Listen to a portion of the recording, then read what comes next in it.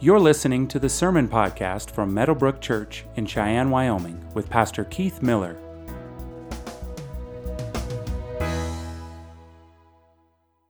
Good morning. Hope you guys are ready to stand for a while. We got a pretty big passage today. We're going to be reading Jude 24 and 25. Please stand while we read God's Word. Now to him who is able to keep you from stumbling and to present you blameless before the presence of his glory with great joy, to the only God, our Savior, through Jesus Christ our Lord, be glory, majesty, dominion, and authority before all time, and now and forever. Amen. Good morning. How's everybody? All right, we are in Jude. If you have a Bible, I really strongly encourage you to go to Jude chapter 1, right? Those last two verses, verse 24 and 25.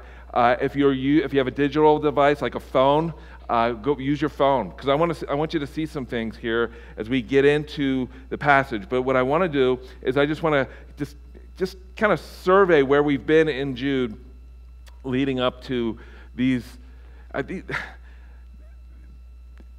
heavenly, like, Godward verses at the end of Jude. It's interesting that Jude at the beginning says, I wanted to just celebrate with you this faith that we share together, but I really feel compelled to call you to contend for the faith. That was the beginning of Jude. But then all through these verses, he's celebrating this faith that he shared with these believers who are in danger. Here's what I want to say. Jude is not the only place where we're warned in the Bible about the possibility of falling away. We see this all throughout Scriptures. In Hebrews chapter 3, verse 12, we're told, "Take care, brothers, lest there be in any of you an evil, unbelieving heart leading you to fall away from the living God." In 2 Peter chapter 3, verse 17, it says, "You therefore, beloved, take care that you are not carried away with the error of lawless people and lose your own stability." In 1 Timothy chapter 4, verse 1, we read these words, "Now the Spirit expressly says, in latter times some will depart from the faith by devoting themselves to the deceitful spirits and the teachings of demons." In 1 John chapter 2, verse 19, John was grieved over some who were a part of the church but never really belonged to them. He said, "They went out from us, but they were not of us, for if they had been of us, they would have continued with us, but they went out that it might become plain that they are all not of us." This is a real warning all throughout the New Testament. And we even see it in the Old Testament. Jude kind of took us through, examples in the Old Testament. He says, don't forget the past.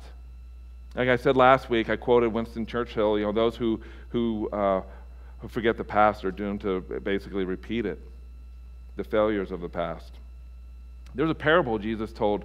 It's a parable of, some call it the parable of the sower, some call it the parable of the seeds, some call it the parable of the soils. I think it's the parable of the soils.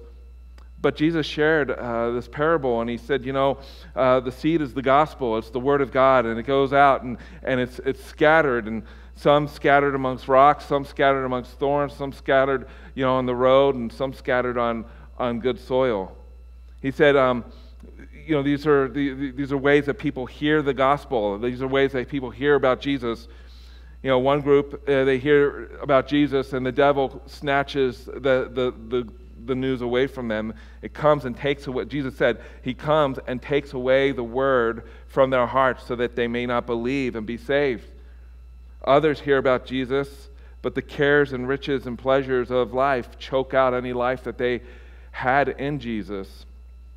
And then the third group, all three of these groups, before he talked about the soil that actually sprouted real fruit, they're non-believers. These are not Christians he's describing. The third group Jesus described in his parable is what I believe motivated Jude to write his epistle. Where Jesus said that they hear the word, and what they hear, kind of the roots go down just below the surface, but not really any deeper than that. They believe for a while, and in time of testing, they fall away. I think that's what motivated Jude to write his little epistle, his little letter. And we saw, like in the epistle, like just the language Jude uses to describe these false teachers that crept into the church. They snuck into the church. He describes these people as ungodly people who have the appearance of religion but are rotten to the core. These were people who claim to be Christians. They claim to know Jesus. These aren't atheists he's talking about. He's not talking about governors outside the church or presidents or kings outside the church. He's talking about people who've crept in who claim to know who Jesus is. They walk the way of Cain. They abandon themselves for the sake of gain. They stand condemned before God. On the outside, these false teachers seem harmless. Yeah, there's an element of truth to what they say. But under the surface, they are deadly. They present themselves as spiritual guides, but they are guided only by their greed. They present themselves as alive in Jesus, but they are twice dead. They posture themselves as holy, but they are stained by their own shame and sin. They say that they know where they are going, but their moral and spiritual compass is broken. And Jude says, watch out for these people. This is why I had to write my letter to you. I'm warning you about these people. And not just these Christians in the first century, he's warning us. He describes these people as grumblers, malcontents, loudmouth boasters who follow their own desires. And the church has been surrounded by a culture that is anti-Christian because it's anti-Christ. Always. God's people have always been surrounded by people who are antagonistic towards God, antagonistic towards the message of the gospel. And Jude fills his little letter with examples of fallen culture that surrounded God's people. Like after Cain murdered his brother, he was made to wander. He settled in the east of Eden. He's known for being morally bankrupt, violent, immoral. It didn't take long for several generations later to introduce polygamy, just a distorted view of marriage, and a perversion of marriage. And it didn't take much longer after that. Several generations after that, we're introduced in Genesis chapter 6 to your first harems of these rulers who are demonically possessed, who are taking on multiple women into their bedroom.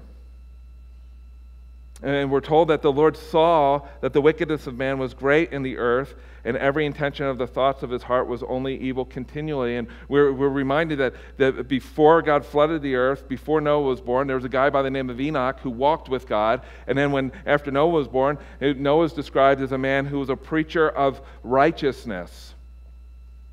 God's people have always been surrounded by a culture that's anti-Christian, anti-Christ.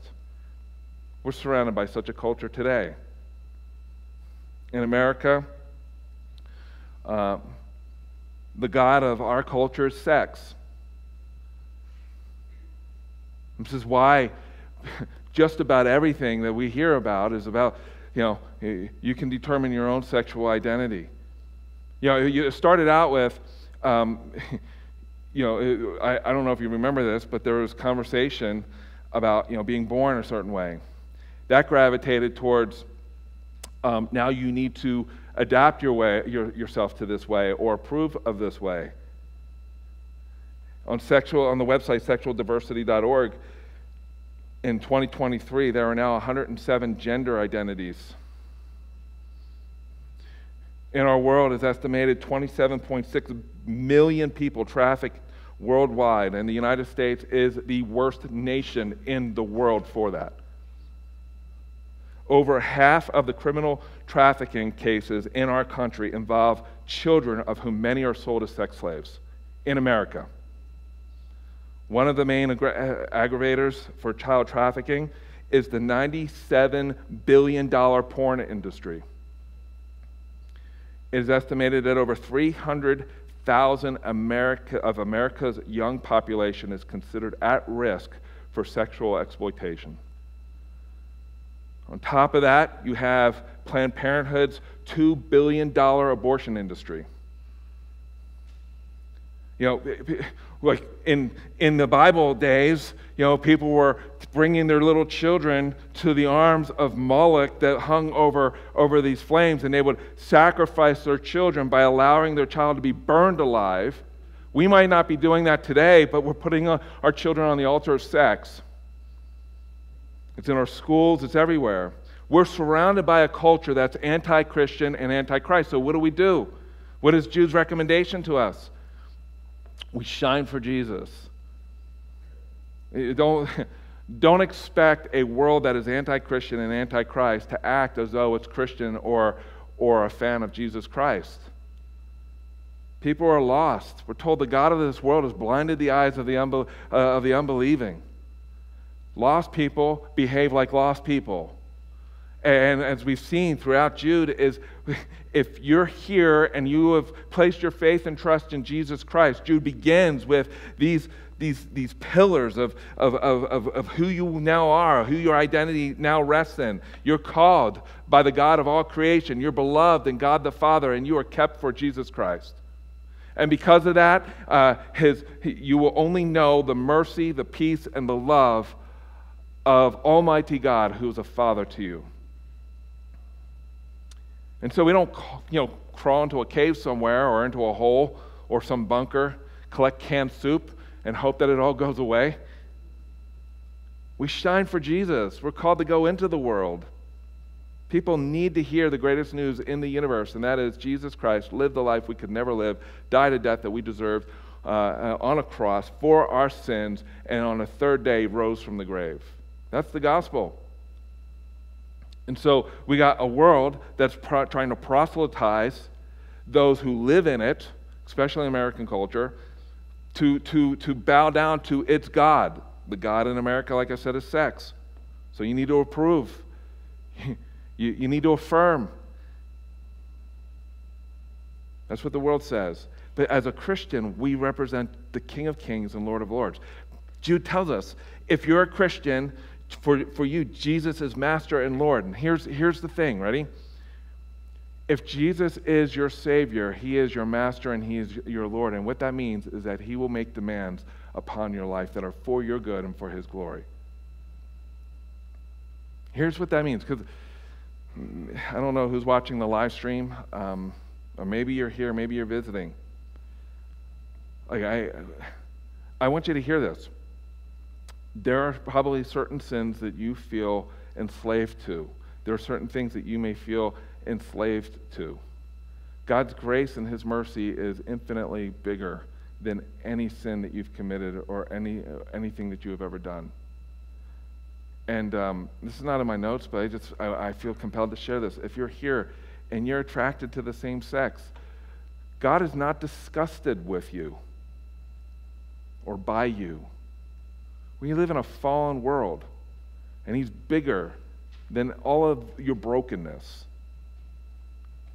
He's in the business of taking what is broken and making it whole. He does it with people. And I don't know how many are in this room right now, but there are, however many seats are filled right now, these are the examples of a God who takes what is broken and makes something beautiful, or is making something beautiful out of broken lives.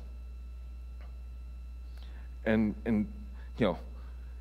the danger here, and this is one of the reasons why Jude wrote his letter, is that the world, the dangers of the world can find their way into the church.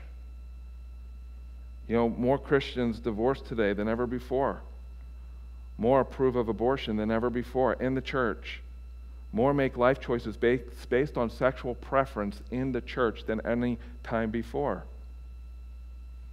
And the message of Jude to the Christian is that although the dangers are real and great, God is greater. He who called us, loves us, keeps us, and is protecting us. And He's sending you and He's sending me into this world to be His ambassador. God loves us because He is our Father. God keeps us because Jesus is our Redeemer. God protects us because the Holy Spirit seals and secures us. This is the message of Jude over and over again. And so I have 3 really brief points. This is like the application of Jude in this doxology. And the first is this: God is keeping you. God is keeping you, Christian.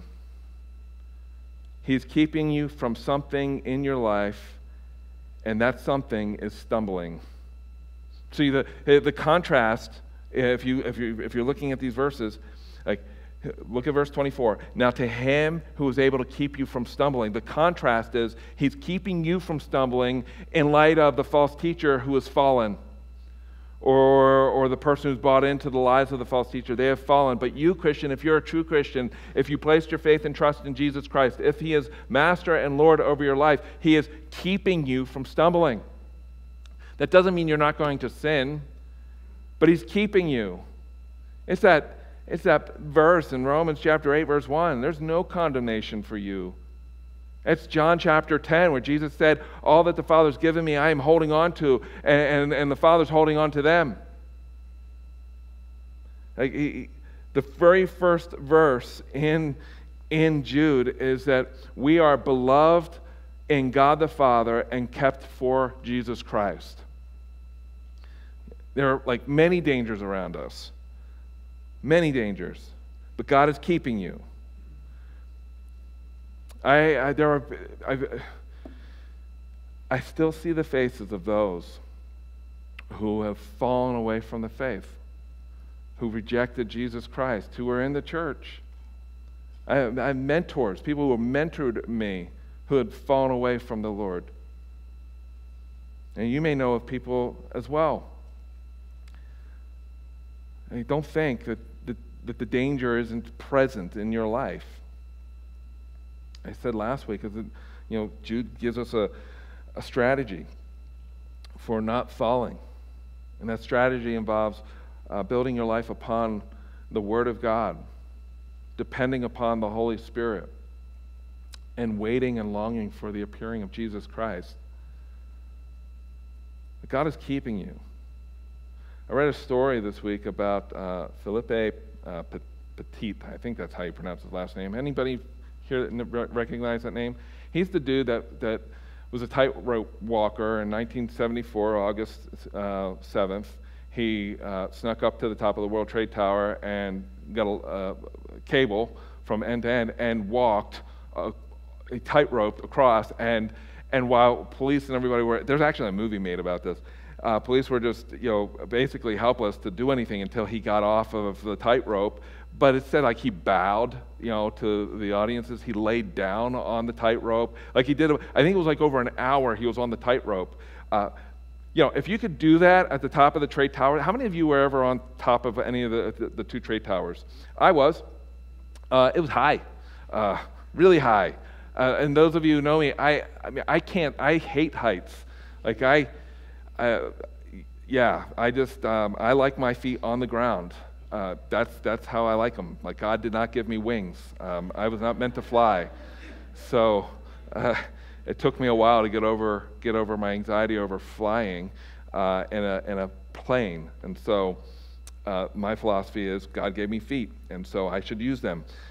But this guy was renowned for that. Well, I think it was like 5 months or 6 months later, he was at a circus, and he was rehearsing for the circus. Now, if you were able to walk on a tightrope across the trade towers, bow while you're on this cable, and lay down on the cable, get back up, and do all this without falling to your death, I would say he's pretty skilled. He's still alive today, from what I understand. But 6 months or 5 to 6 months later, in St. Petersburg, Florida, he was rehearsing, and before the circus thing began, and he fell 30 feet. Somebody who witnessed him fall heard him say, "I can't believe it, I can't believe it, I don't ever fall." And he broke multiple bones, he had internal bleeding, and it took him a while to recover. If you're a Christian here, your posture cannot be and should not be, "I don't ever fall." We're prone to wander, right? That's one of my favorite hymns, "Come Thou Fount." The words are on the screen. Prone to wander, Lord, I feel it. Prone to leave the God I love. Take my heart, oh, take and seal it with thy spirit from above. rescued thus from sin and danger, purchased by the Savior's blood, may I walk on earth a stranger as a son and heir of God. The danger is right before us, but we're told, we're promised, we're assured that God is keeping us. We must keep our eyes upon Him. There's a John 17, I'm mindful of John 17, something Jesus prayed for. He said, I am no longer in the world, but they are in the world. This is a prayer for you, by the way, and for me. And I am coming to you. Holy Father, keep them in your name, which you have given me. Who's they? It's us, the Christian. That they may be one, even as we are one. While I was with them, I kept them in your name, which you have given me. I have guarded them, and not one of them has been lost except the son of destruction. That's Judas, by the way. That the scriptures might be fulfilled. But now I am coming to you, and these things I speak in the world, that they may have my joy fulfilled in themselves. I have given them your word, and the world has hated them because they are not of the world, just as I am not of the world. I do not ask that you take them out of the world. You hear that? I do not ask that you take them out of the world, but that you keep them from the evil one. And Jude is reminding of us that God is keeping us from the evil one. And he's speaking to the true Christian here. Which leads me to the next thing that we glean from this passage is that God will finish his work in you. Listen, God will finish the work that he's doing in you. If you belong to him, if you're called by him, and you're beloved in God the Father, and you're kept for Jesus Christ, listen, God will finish his work in you. It may be messy, and it may get ugly sometimes, right? But he's doing a work in you. He's doing a work in you. He's doing something in you. Here's what he says. What is he doing? He is, here it is, to present you blameless before the presence of his glory with great joy. What he's doing is he's doing this work in you for the purpose of presenting you blameless before his glory. Think about what that means. Think about the significance of it. Jude is saying one day each and every Christian will stand before the God who is 3 times holy. Holy, holy, holy. That's what the angels sing around him, the seraphim. Like we'll stand before him. Now, just so you don't lose the irony of this truth, of this reality, think of some of the ways that God's people responded to the holiness of God. Job, when if you ever have read through Job, Job is a book about Job's suffering. It's poetry. And towards the end of Job, God says, well, I'm going to talk now. Now you just listen to me, Job. And so my friend, who's now home with Jesus, called the last 3 or 4 chapters of Job the kick-butt chapters of Job, where God says, where were you? Where I formed the galaxies. Where were you, Job? Where were you? And so Job's response is that I know that you can do all things and that no purpose of yours can be thwarted. Who is this that hides counsel without knowledge? Therefore I have uttered what I did not understand, things too wonderful for me, which I did not know. I had heard of you by the hearing of the ear. Right? And what else does he say? Let's read this together. Ready? But now my eyes see you, therefore I despise myself and repent in dust and ashes. What was Job's response to seeing God with his ears? As God just said, Job, where were you? It was to retract and to repent. There's another passage in Habakkuk chapter 3. Habakkuk said this, I hear and my body trembles, my lips quiver at the sound, rottenness enters into my bones, my legs tremble beneath me. He's responding to the holiness of God. And then who could forget Revelation chapter 20, verse 11? Let's read this together. Ready? Then I saw a great white throne and him who was seated on it. From his presence earth and sky fled away, and no place was found for them. And here Jude is saying to us that there's a day coming that God, and he's doing this work in us for the purpose of presenting us before his glory with great joy. Heaven and earth are going to recoil at the presence of this one sitting on the throne. Job recoiled this lesson that he received from God about God's holiness. And Habakkuk said, rottenness is like entered in my bones. And Revelation chapter 20 says, yeah, all but the angels are gonna flee away. But there is one creature. There is one creature, according to Jude, one creature that will not recoil, and that is the redeemed woman, the redeemed man, and the redeemed child who will stand before Jesus Christ. We will not recoil because we will be presented blameless before the God of all creation. And not only will we be presented blameless before Him, He will present us blameless with great joy. That's the gospel. He's doing that in your life. He's doing it in my life. Before the one of whom the angels cry, holy, holy, holy is the Lord God Almighty. The whole earth is full of His glory. We will be presented before that glory, and the one on the throne will take great joy in the redeemed. So, on that day, we will stand before God fully aware that it was not by any power of our own that resulted in our presentation as being blameless, but on one outside of ourselves, namely Jesus Christ. Tim Keller said, he went home to be with the Lord not long ago. His memorial service was this week. He said, God invites us to come as we are, not to stay as we are. And this God is doing this work in your life, and He's doing it in my life, and it's amazing. Which leads me to the third thing that we learn from this passage, and that is God is delighting in you. God is delighting in you. As you stand before the one before whom all of heaven and earth will flee, not only will you stand before Him blameless, but you will do so knowing that He delights in you. I think some of you need to hear this. The cross of Jesus Christ is evidence, and the resurrection of Jesus Christ is evidence that God is not disgusted with you. He is delighting in you. All your sin was nailed to the cross. All the righteousness that you would need to be presented before the one who is 3 times holy was accomplished by Jesus. And when God sees you, He does not see your sin. He sees the righteousness of His own Son for all of eternity. He is not disgusted with you. When Jesus said, my God, why have you forsaken me?" The Father turned Himself away from the Son. And in that moment, He was disgusted with the Son, as the Son bore all of our sins upon the cross. That's why Jesus, in Gethsemane, we're told that He prayed, and as He prayed, He suffered great anxiety over what He was and was committed to do, and that is to die in our place for our sins, that He sweat great drops of blood.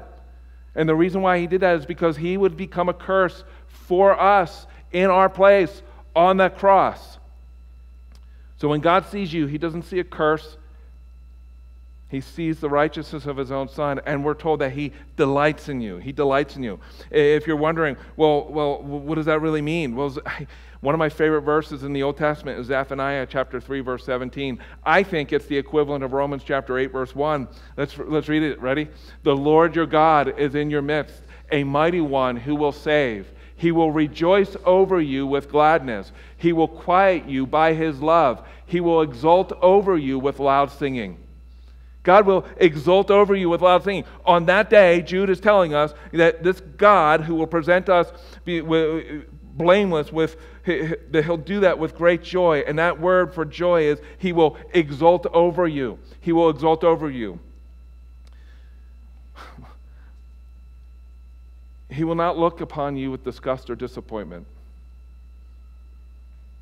He will look upon you as a father looks upon a child, and He will exult over you.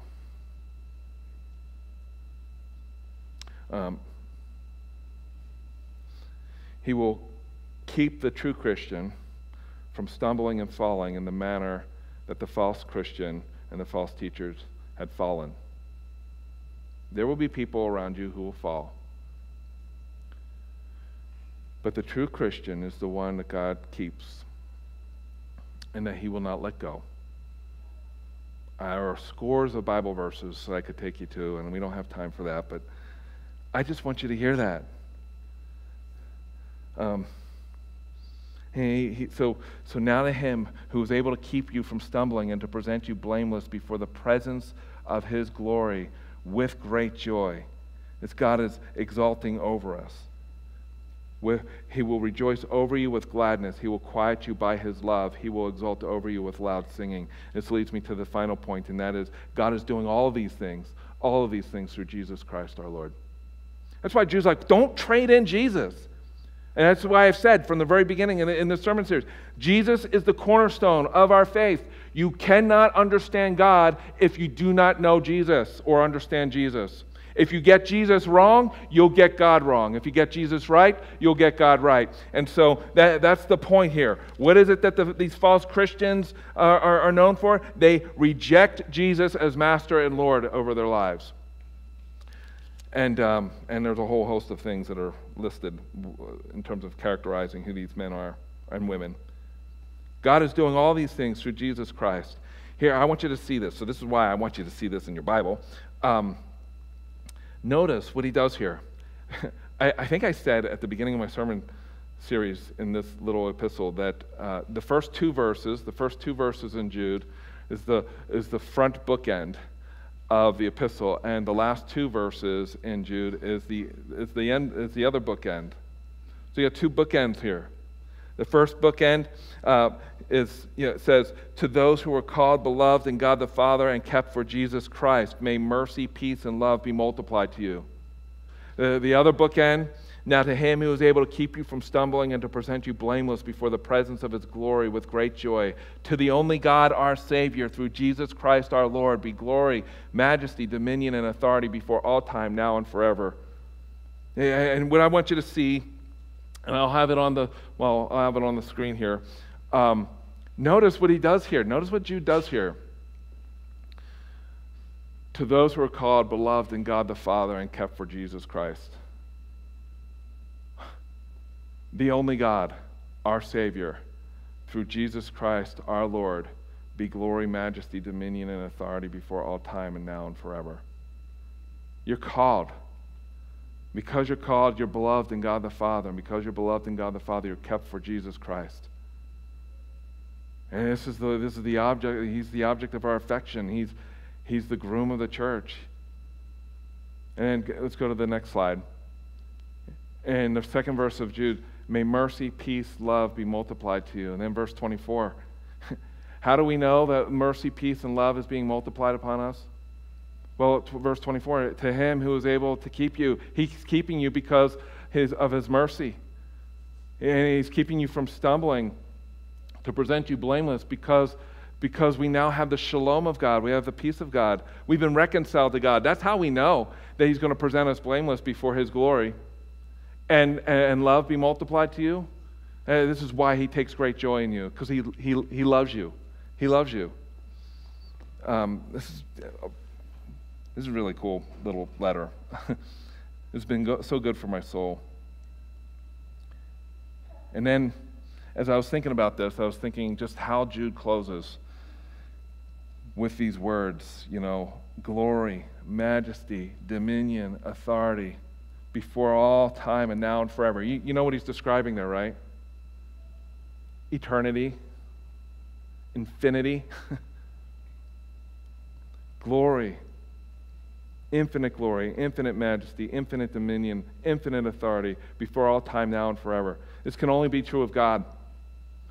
And it's attributed to, I think I said this a couple weeks ago, but Jude is it's a Trinitarian little letter. The Bible's saturated with Trinitarian language about the Father and the Son and the Holy Spirit. But especially in these two final verses, this last verse, I was thinking about these words, and there's another place that where these words are used and attributed to Jesus Christ as the Redeemer of our souls. And the words will be on the screen. I just want to read it for you so you can see this. All of heaven celebrates what Jesus Christ accomplished on your behalf and on my behalf. And they'll sing a song a new song. And the words to that song will be, "Worthy are you to take the scroll," speaking of Jesus, "and to open its seals, for you were slain, and by your blood you ransomed people from God, from every tribe and language and people and nation. And you have made them a kingdom and priests to our God, and they shall reign on the earth." That's where I get the whole, that we're kept for Jesus and kept by Jesus. Then I looked, and I heard around the throne, and the living creatures, and the elders, the voice of many angels, numbering myriads and myriads, and thousands of thousands. That's basically, I lost count, John says. I can't count them. With a loud voice. And what are they saying? "Worthy is the Lamb who was slain." Worthy is the one who was slain. Let's read this together. "To receive power and wealth and wisdom and might and honor and glory and blessing." Amen? Like, this is Jesus. Why would you throw him away? The false teachers and the false Christian will throw Jesus away. But the true Christian is one who recognizes who Jesus is, and he's Master and Lord. And when Jesus makes demands upon their lives, when Jesus makes demands upon your life and upon my life, our posture is, that's unfair. It shouldn't be. It's not that's unfair. It's that this is good for me. This hurts. This cuts deep. But I know that he loves me, and my good is at heart as well as his glory. Let's go to the next slide. The passage doesn't stop there. "And then I heard every creature in heaven and on earth and under the earth and in the sea and all that is in them saying," let's read this together. Let's read this loud. Ready? "To him who sits on the throne and to the Lamb be blessing and honor and glory and might forever and ever." Amen? Like, we're going to sing that in heaven one day. We're going to sing that in heaven one day. Jude ends with these glorious words. And just don't forget these words and what they mean for your life. And he closes with the only appropriate way to close, his letter in these last two verses, and he closes with a simple word, "Amen," which literally means "so be it." We're going to sing a song. We're going to close in a song that you're now familiar with. The worship team can come up. But I want to I just want to read the words. And I want you to see the words before we sing them again. This is such a great, I would call it a modern hymn. "Remember Jesus, who brought you out of Egypt.